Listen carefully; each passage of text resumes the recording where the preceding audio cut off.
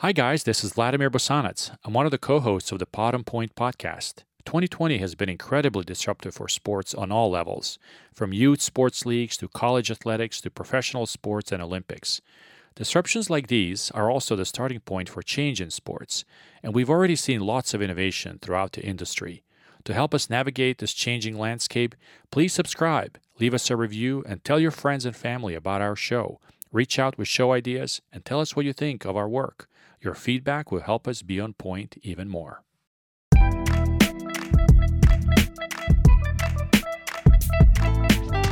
Hi, everyone. Welcome back to the Pod and Point podcast, a podcast about sports, business, and the business of sports. My name is Vladimir Bosanac. I'm one of the co-hosts coming in from the home of alternative rock music, Seattle, Washington. Hello, everyone. This is Mike McPhee coming in from Denver, Colorado. My family and friends know that I'm a competitive sports has-been, but I maintain that's better than being a never was, Vlad. On today's show, we're going to cover America's number one sport, football. The regular season just ended, and by the time you hear this, the playoffs will be in full swing. So what better time to talk about the NFL? The crazy season we just endured is just one aspect of it. But we're going to look at that and what it means for the league's revenues, operations, and its future. So kick back, adjust the volume on your podcast player, and get ready for the kickoff. The game is starting. Let's go.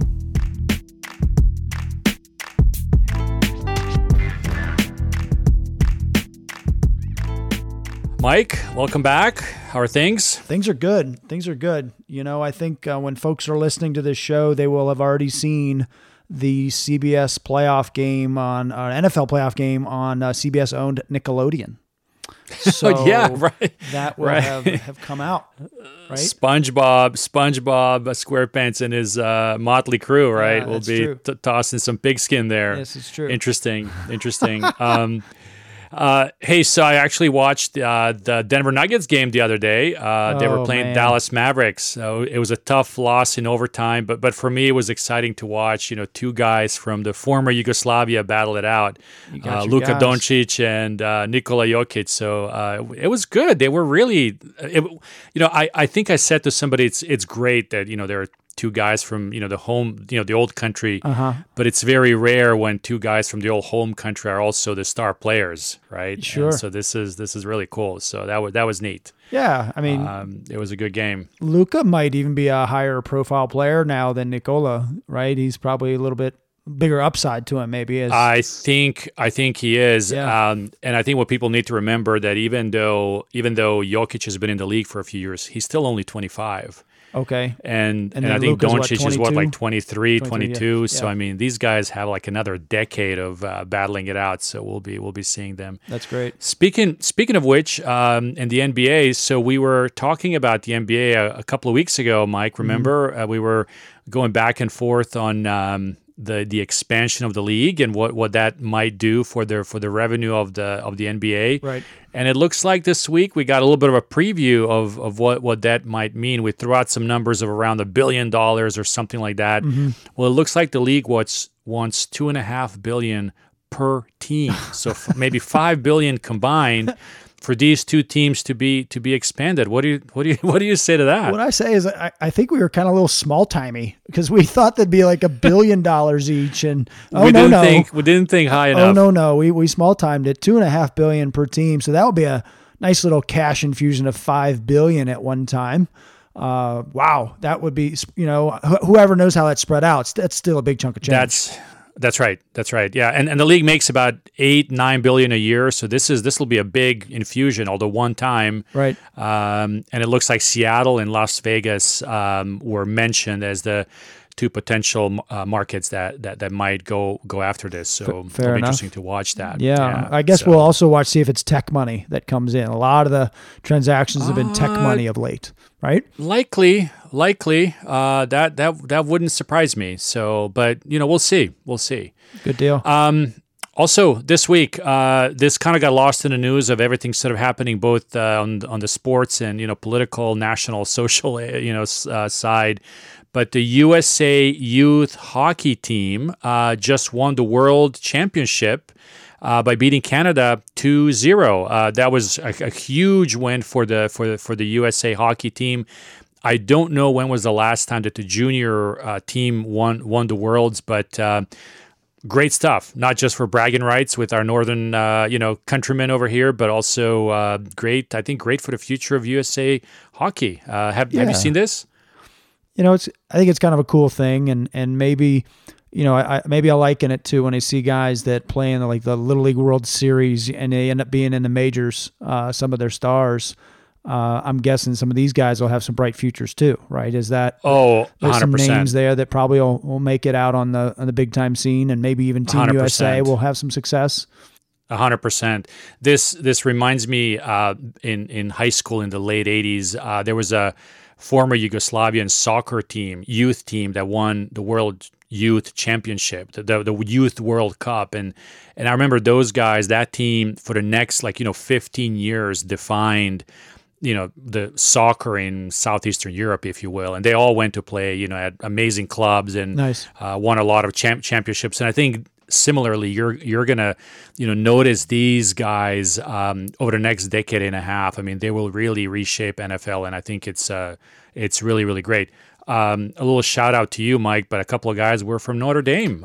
Cool. Spencer Stasny and Jacob Pivonka, both from Notre Dame. There were a couple of other guys from the Big Ten hockey from Michigan, I think, and somewhere else. So good hockey in the Big Ten, looks like. Yeah, right size this for us, Vlad. Is this like under 20s? Is this kind of what it is, under 21s? I want to say it's like under 21 or under 22. Okay. So this is the group that essentially it's either pre-college or college players, right?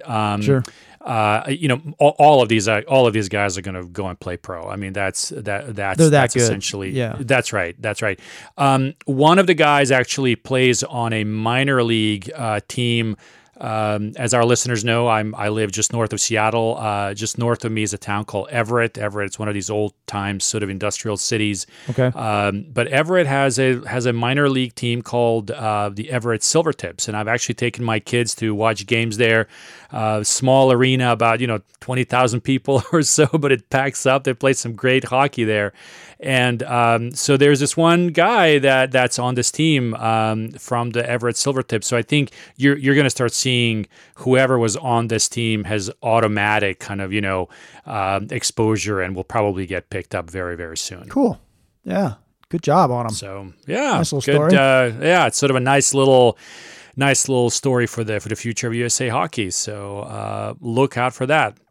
So, Mike, this week is our big story. The big stories we're going to cover are all around the NFL. So, take us through what we're going to chat about, and let's take a little break, and we'll come back. Yeah, let's do that, Vlad.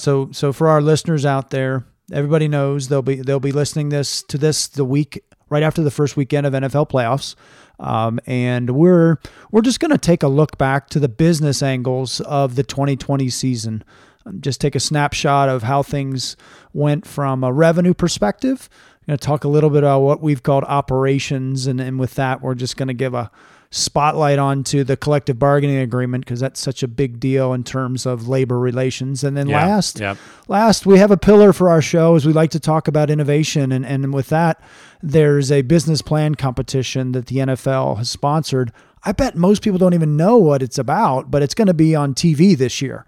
So we'll talk a little bit about that too, as we just kind of go in and around the business of the NFL from this past year. So it's going to be great. Fantastic. All right, so stay tuned. We'll be back in a minute. This podcasting gig is a fun time for us, and we really appreciate both our loyal listeners and anybody that's new this week and just checking us out. One way you could help us out this year is to help us reach our goal of gaining more listeners. So if you like our work and our takes, it'd be great if you told a friend or two about our show. Maybe you could tell that old buddy that still thinks he's going to fit into his high school jersey. Or your barber that you see more than your family and friends. Or your friend that thinks college athletes should stay broke because that's how it's always been. Definitely tell that guy because we think we can convince him otherwise. And make sure you've subscribed so that you too can get your weekly Pot on Point fix. We appreciate all of you. Keep on listening, send us some feedback, and stay on point, my friends. Okay, we are back here, Vlad. We are going to tackle this NFL, pun intended, their 2020 business, the business side of this last year. And let's kick this off with a little bit of talk about revenue. And you can't talk revenue without talking about like the broader strokes of this season. And what was really interesting, Vlad, just as a headliner for me, is that all the games were played. All 256 games were played. Yep. Some delays, right? Some delays. Like one of the games was scheduled for Thanksgiving Thursday night, and it didn't end up getting played till the following Wednesday at like a 4 o'clock kickoff on a weekday. But all 256 were played, and you knew there had to be some big time efforts to pull that off. So I guess we'll start with just kudos to all the efforts that made that happen. That was certainly the teams seismic. and the leagues and everybody involved. The operations behind this way thing, outside right? of normal. Obviously, everybody knows the pandemic elements. We're not going to detail that, but way outside of your norm, and they pulled it all off. So good on them for that. But let's within that context of all the games being played, let's talk revenue here for a little bit, Vlad. Yeah. And one of the major angles was that a large portion of the games were played with little to no fans. And we know when we look at NFL revenues, they take up a interesting percentage, but not. We'll talk about what that really means when we look at like the big picture. But in-game revenues, you could describe them as local stadium revenues. There's different things. There's some suggestion that those come in somewhere $3-4 billion a year when you look at them all in. Total, Right. When you look at that portion of the overall league revenue all in. And then we've seen some data that suggests that they took a revenue hit this year of close to $3 billion. And that's, parking, concessions, not people in the stands. And so broadly, there was about a $3 billion hit to overall revenue, but that's not evenly felt, Vlad, Which comes to about, I think, when you add it all up, that almost seems like it's almost entirely from there. I saw some figure in one of the articles recently that the average revenue per game per stadium is about $9 million. Okay. So if you do that over 256 games, right, that's about that, right? That's about that number. Okay. Exactly, right. Maybe a little bit more, just lost revenue on, I don't know what else, food or concessions, or maybe not buying as many jerseys or whatever, right? Right. But that's interesting. So that's sort of the portion, if you will, that kind of went away, right? Yeah. Well, in the NFL, I think most fans and listeners are going to know that not all these revenues are created equal, but like the media rights are, like the broad national media deals, they get spread out across everybody evenly. But local has its own flavors. Like the Dallas Cowboys, I think they can put in like 100,000 fans if they wanted to, as they do configurations, and they draw the most local game revenue on any home game. They're the high point, right? Yes. And then the low point actually, it used to be the Chargers and used to be the Raiders, but they both got new buildings. So they're not the low point anymore. It's actually the Cincinnati Bengals. They bring up the low point on local in-game revenue. And so they probably had the lowest hit because they weren't taking in as much just period. Right. When you just look at how they run their business. And I find that pretty interesting, that it's really the revenues. Anybody wants to have all full revenues that you project, and to take a 20% hit is notable. But I think, Vlad, if we were to look at some of the numbers more closely, I think they're probably just not going to have as profitable a year, but I wonder if they're still going to come out on top as being able to say they were in the black. Yeah, I think, and we can get into some of those details, but it's interesting to just sort of highlight on the revenue side. Most people think about the ticket revenue and the TV revenue. In the NFL, revenue is broken up in sort of national kind of revenue and then local, and the national revenue, which typically comes from TV rights and streaming rights and kind of NFL level partnerships. Yes. That is distributed evenly across the teams, pretty much evenly across the teams. Yes. And so this is the part, I think, that if they didn't play those 256 games, would have been impacted the most, right? So they wanted to make sure that all the games happen so they can collect on that. Yes. On that revenue from the networks, essentially, right? Yes. So they got that. Most of the teams, I think, are about 50-50 in terms of local revenue versus national revenue. The local revenue, obviously, is up to the teams to make up in their own stadiums. And that's the portion that kind of drops, right? So if you think that, I mean, I don't know how much each team made, maybe about 250 million bucks from the national revenue, right? Their payroll is about 200 something million. So it's almost like they're breaking even a little bit, right? Well, maybe you could say local is just icing on the top, that on some level, if your payroll is your biggest expense line item and that's covered by that national media deals and you play the game, so that's going to be covered. And then there was some cost avoidance though, too. If you really get into the weeds on not having local games and not having the stadium filled up, you avoided a lot of costs. Now, maybe you have to like service your debt on your building or whatever else, but you didn't have the operational costs of running the facility with a full house. So they probably, furloughed or let go people that work in the facility as well, right? Which is sort of a, terrible thing, but it happened, right? Yeah. And we read stories about that. So that's certainly happening. But as we're saying, that's an interesting part of it because the golden goose here is obviously broadcasting, right? Totally. And that's the one that they want to make sure that maintains itself. And interestingly enough, Mike, right? What's happening at the end of 2021 season here with broadcasting? They're renewing the contracts, right? Up for new stuff, right? And one more year. So, but let's just turn the dial just one more little click here, Vlad, is that the players who all showed up in some shape or form, there was some different guys that got sick, guys that had to sit out, but all players' salaries were guaranteed, was part of the summer deal that they cut around COVID. So from everything we could see, all players' salaries were paid out.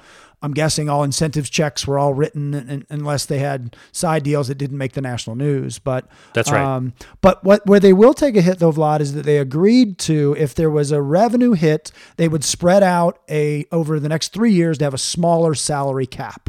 So the players will participate in that revenue hit from this COVID and pandemic season. So interesting. That's an angle on the revenues that I found interesting as I read about it. And who will that impact? That's going to impact anybody that's up for deals. If you've already signed your deal, then you're going to get paid because you're a big name and it's guaranteed, right? So anybody in these next 3 years that's looking for money, they're going to be subject to that lower salary cap.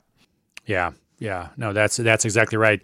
I think what we have found out in our kind of research and getting ready for this conversation is when you look at sort of how did the NFL get affected by COVID? Well, it's primarily the teams that got affected, right?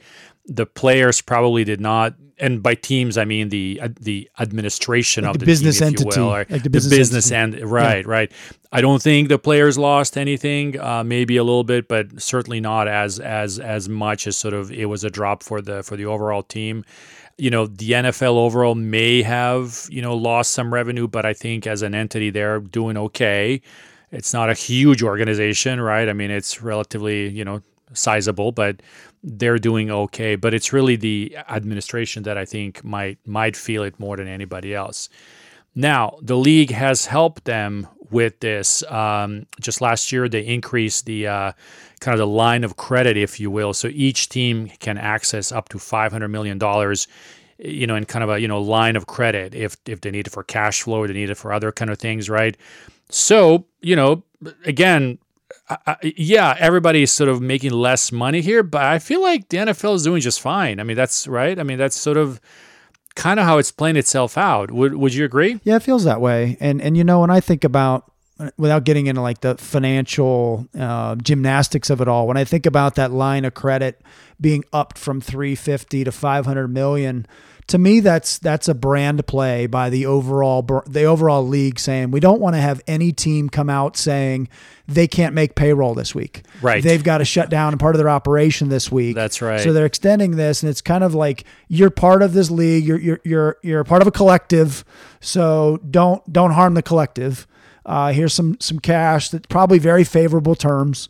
They would be loans, right? They're what did I dub them when we prepped for this body? They're not HELOCs, they're TLOCs, team equity line of credit. But anyway, I think that's a brand play and good on them. I think good on them by the team or by the league saying, let's ensure that the whole stays intact, right? Yeah.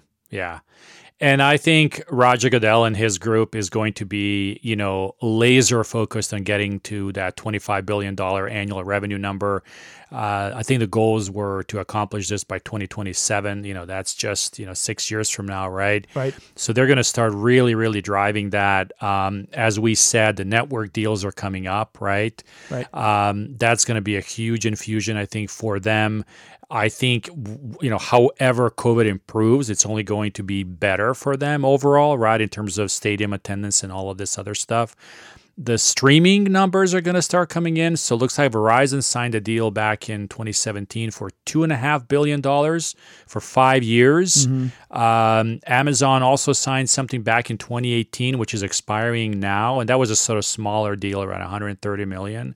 I imagine, given Amazon's success with 4 or 5 million, viewers they had on that one game, that they're probably going to, bring a truck with some money. Yeah, get more games. Exactly. Yeah. So that's happening. You and I were talking about, I think in our last show, also about sort of, league-wide sort of sponsorships. I just saw an ad on TV that DraftKings has become the official sportsbook sponsor for the NFL. So yeah. I'm sure they backed up a truck of cash also. Right. And, there's going to be more, right? I think that's right. I think it just speaks to the health of the overall brand. Other companies that want to be associated, you want to be the official sponsor of this, an official sponsor of that. What do they have? Probably 6 to 10 official sponsors across, Visa's at payments. They've got beer, they've got cars, they've got all kinds of different things, right? That are official sponsors. Exactly. Yeah. And folks want to get part of the brand. They'll define a category and they say, do you want to be the beer of the NFL? Do you want to be the chips of the NFL? Totally. Right. That's that's coming. And the NFL's good on them for using that brand and that strength that they have with it, for sure. Right. Now, you said to me the other day, ratings were down a little bit, right? They have been, and we were wondering aloud, how do you quantify this? So the numbers that have been published, that they were kind of tracking between 7, 8, and 9%, and I think the number will get tuned, but it looks like they were down high single digits is effectively what that's going to be. And let's qualify that a little bit, is that we saw some of the other major pro sports had major hits, but their seasons were bifurcated in lots of ways. Baseball was a trimmed season. Hockey and basketball were pushed out, 3, 4, 5 months after a split. And so it's really hard to look at that as a comp. But it does speak to, in an election year, when you typically have just a lot of other noise around the space. Right. And my gosh, noise is probably an understatement for how the different moving parts in our society have been through this fall.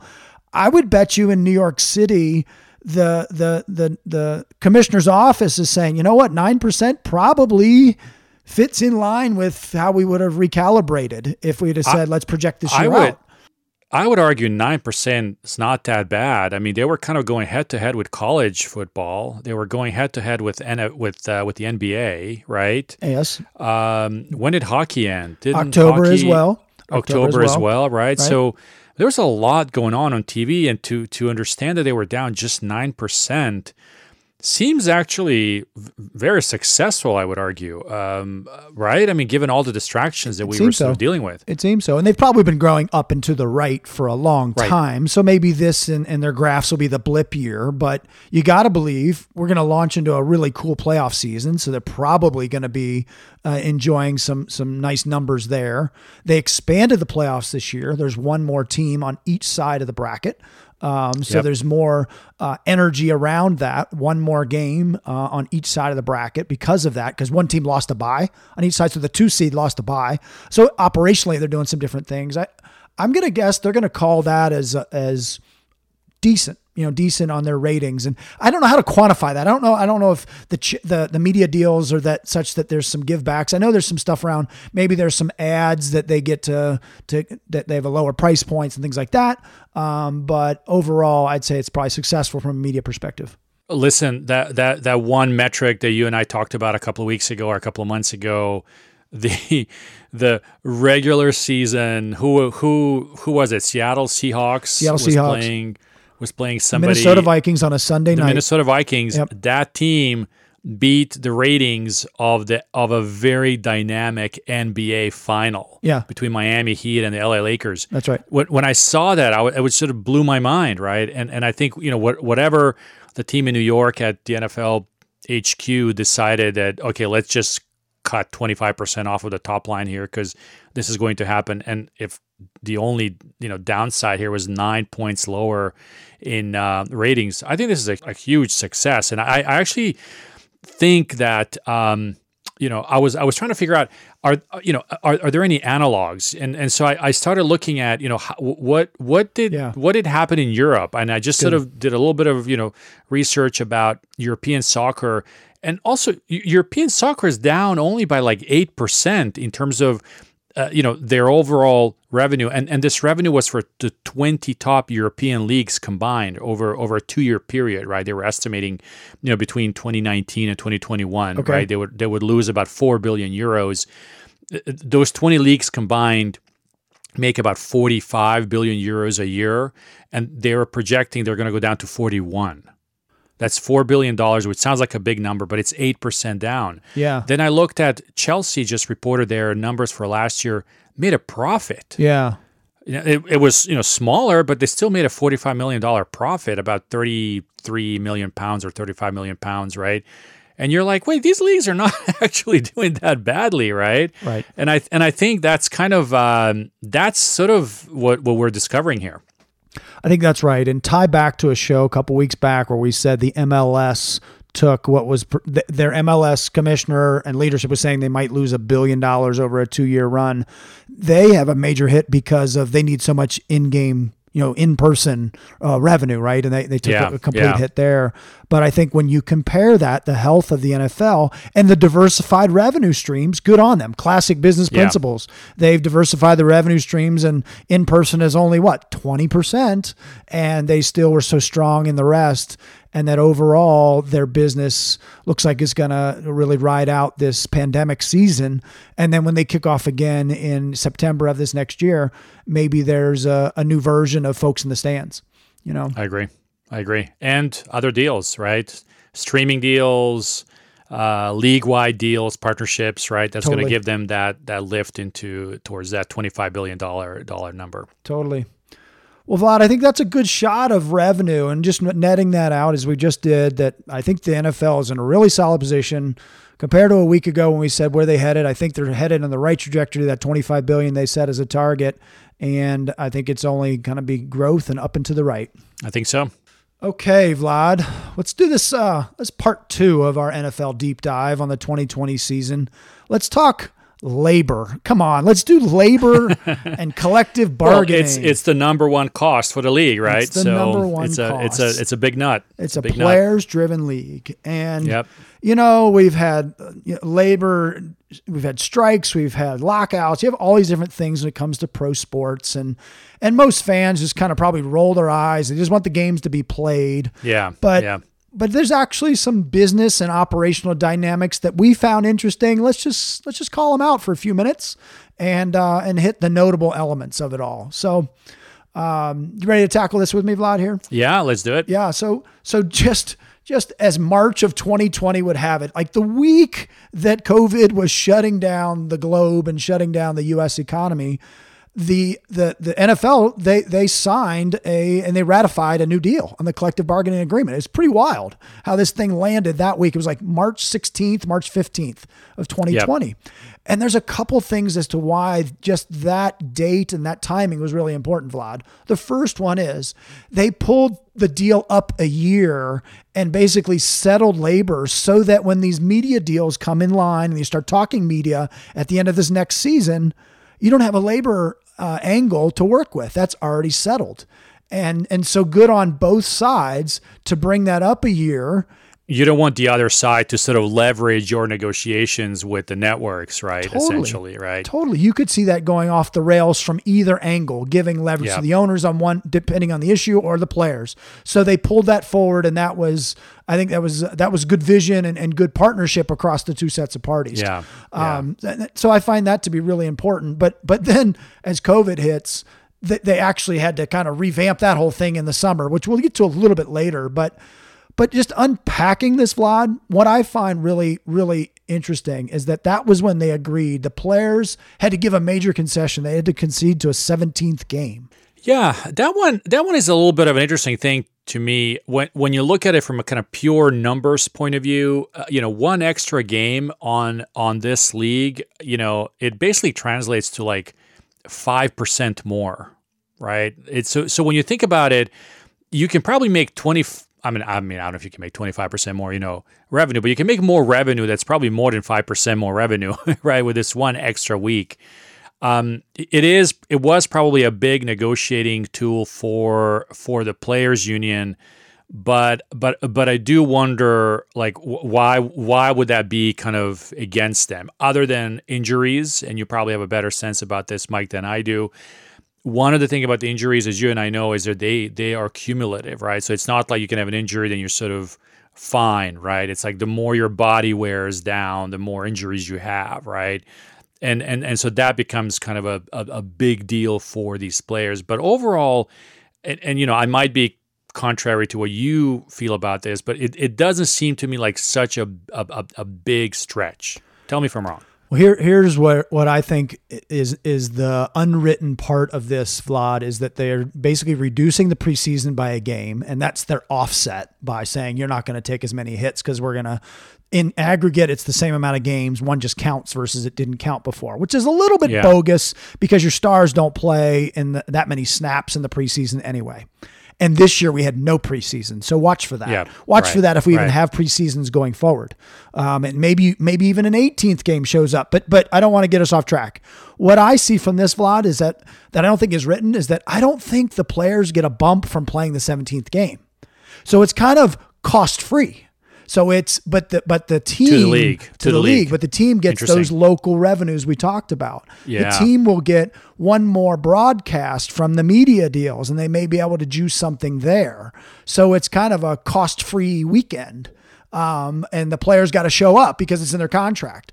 Yeah. Right. Yeah. And so I'm with you. Maybe it's not that big of a deal, but the owners wanted it, and it's got to be tied to money if they're wanting this game. Oh, right. 100%. 100%. Their business, they're magnets, right? So that was the one give by the players, but the owners actually in this whole deal gave up, I believe, even more. And I believe they did that for harmony because they've got that media deal coming next year that they wanted a clear plate so they can just look to the media deal. And so what they gave up, negotiate more easily. More. So they gave up a couple other things and they gave away 1.5 points more in revenues to the players. So the players were getting 47% of revenue. They're going to get 48.5%, which it's a real number when you look in the out years of a 10-year deal. It's about $5 billion. So that's real. That's real. There's going to be minimum salary bumps. There's going to be more benefits to and that's not a players. Small bump, by the way. Even though I think it's from $510,000 to $610,000. That's a 20% bump. That's not nothing. I mean, right? It may not seem big when you look at it like this. Oh, it's only $100,000 or whatever. But a 20% bump is pretty significant. Well, you'll see that, and then you stack a team with 6 to 8 rookies. And then I think it even bumps all the way out to 1.1 million by 2030. So that's going to be more than the cost of inflation as a bump, right? Yes, so that's 100%. That's a nice concession for the players. And then there's going to be more about benefits for active. And the one thing that I'd like to really see is what do retired players get? And that goes into some of the messy headlines we've seen in this last decade, Vlad, around retired players, health benefits, CTE, all that stuff. And I think there's more to learn. What do the retired players? What's the details behind that element on retired players? So when you net it out, the labor deal, it became kind of a non-story. And in fact, I bet most sports fans are probably like, whatever. They're back playing. Whatever. It's just another conversation. Right. And I'm not going to miss any of my games, September through first weekend in February. Right. Yeah. Well, listen, I think if you are a retired player or thinking about retirement as a player, I think you should take all of these bumps in your salary and all of these benefits that were increased on your behalf by the rest of the players union and put it to the side, right? I mean, I don't know what the average. I think the average 2.5 years, 2.5 year career. Yeah, there you go. That's super short. I mean, that is super short. So save. I mean, that should be that should be the most important thing, I think, that these players should take away from it all. Yeah, run those numbers, Vlad. That suggests that most people they don't get that second contract, so that they're in the rookie wage scale, and even stars only make it 1 or 2 years sometimes, depending on who they are. College stars that they get drafted really high. But you're right, is like this is your lifetime sports earnings that are going to get. You're gonna basically lose out after 2.5 years. You better save them and put them to work for yourself. Yeah. So no, it's interesting. Yeah. Interesting evolution for sure. Yeah. Yeah. So basically, they made labor a non-story, and we're gonna park this story for ourselves too, because there's nothing more to chat about. Yeah. Games will be played, and we're off. Yeah. Let's now just hope they move this to the NCAA world. Yes. There are some labor pains there. Story for another time. Story for another time. But actually, it's a big week ahead here, Vlad, because the NCAA convention's this week, and they're supposed to vote on the NIL, which they probably won't. But sorry for the segue. This is a big one for us. Yeah. So, I don't want to derail us. So sorry about that, Mike. But stay tuned. Stay tuned. So, Vlad, you got this last one, or you want me to jump on our innovation story? No, this was very interesting. We talked about this, about NFL as a league of innovation, which doesn't sort of strike you when you think about the NFL as anything innovative. Quite honestly, it's an old daddy now. Yeah, no, definitely. But they have this program where they were awarding $150,000 to some winners, some business plans, and folks who were basically inventing products that would improve the safety and health of the NFL players. It sounds like a nice chunk of change. But Mike, I'm going to turn to you a little bit, because you actually do participate in some of these business competitions, business plan competitions, and $150,000 is not a very big amount of money, right? The angles here are interesting. I didn't even know this thing existed. I bet most people don't, that the NFL has a business plan competition, and that's all fine, well and good. But they're going to now put it on their NFL network during Super Bowl week, and I think that's notable. I think their pool needs to be a little bit richer. That $150,000 for perspective. Full caveat: I am a judge in the University of Notre Dame business plan competition, and their pool is about $500,000, Vlad. So, and certainly NFL has deeper pockets than. Well, Notre Dame's pockets are deep. Let's be real, but the NFL's got deeper pockets than Notre Dame does as a for-profit entity. But so I think the pool needs to be bigger. But good on them for an innovation play. And Vlad, don't you think there's a PR angle to this whole thing? Oh, 100%. Or is the angle a PR angle? I'm not going to rain them there on their parade. I think this is great that they're doing this. They're giving people an opportunity to, innovate. I think if they like a product, guess what? You have 32 clients tomorrow. That's a huge deal, right? I mean, what other business do you know that, out of the gate, if you're kind of given a thumbs up, will have a market to, test their products with right away, right? So I think that's a great thing. On top of it, I think some of these innovations could also probably be translated into other sports as well for other safety. I mean, lacrosse and boxing and even rugby. I mean, who knows, right? So that's kind of interesting. But I do, the cynic in me does sort of take a little bit of an angle of like, okay, somebody at some PR department sat with them and said, let's put in $150,000 and call it a competition, and we'll play it up. We're gonna, announce it during our, Super Bowl week, right? Super Bowl week, and we'll sort of, showcase that we care about this kind of stuff, right? Okay. And it becomes a nice talking point. So that's the cynic in me. But on the other hand, as an entrepreneur myself, I do love this, and but yeah, I think they could go to $1.5 million kitty here for winners, and it wouldn't even bother anybody, right? And I think they should. Yeah, well, let's just riff to what we see in broader culture. I'm somewhat cynical about folks that get on a Shark Tank and they're not really ever trying to get a deal, but they're on national television, right? Yeah, and just the press around that is worth more than the $150,000 pool. So now that this thing's going to national television, granted it's still NFL Network, so it's probably just in a sports package. That's going to be worth winning. That's going to beat any winning check. right? That's going to beat any winning check. And so there's opportunity within that. I think the two categories are relevant just to get a little bit in the details. They've got an innovations category around player health and safety. Yep. And then a second category around computer vision competition, which is basically use the data in an innovative way. Interesting. And those are smart. Analytics and stuff. Yeah, analytics, and those are smart. And so I don't know if I'll watch it, but I'll certainly look for the recap, and maybe there's a highlight show afterwards that says who the winners were, what did they do. But we're innovation guys. I like really any chance for the innovation story to be told. Yeah, agreed. Well, good. Mike, that wraps up our NFL conversation. Mm-hmm. When we come back, I have a come on man for you. Are you ready? I will be. Let's do it. All right, here we go. All right, Mike. Well, I got a come on man for you for this week. So this one is titled "What a Difference a Year Makes." So remember our friend Daryl Morey over from the Houston Rockets, now with the 76ers in the NBA. Yeah, we've picked on the Rockets a little bit in our we picked on the Rockets a little bit. Yeah. Yep. He's no stranger to controversy. He had a tweet last year where he was supporting the protests in Hong Kong, which cost the whole league quite a bit of millions, PR and right, in the Chinese contracts. Right? Yeah. So on December 20th, 2019, he posted a tweet congratulating James Harden on breaking the franchise assist record. And it was a little graphic, had a picture of James Harden, some nice kind of gold-looking numbers. Awesome, congrats, buddy, that kind of stuff. And right? Morey was Houston's GM.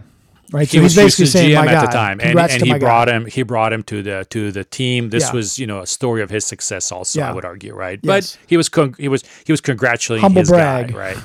Right.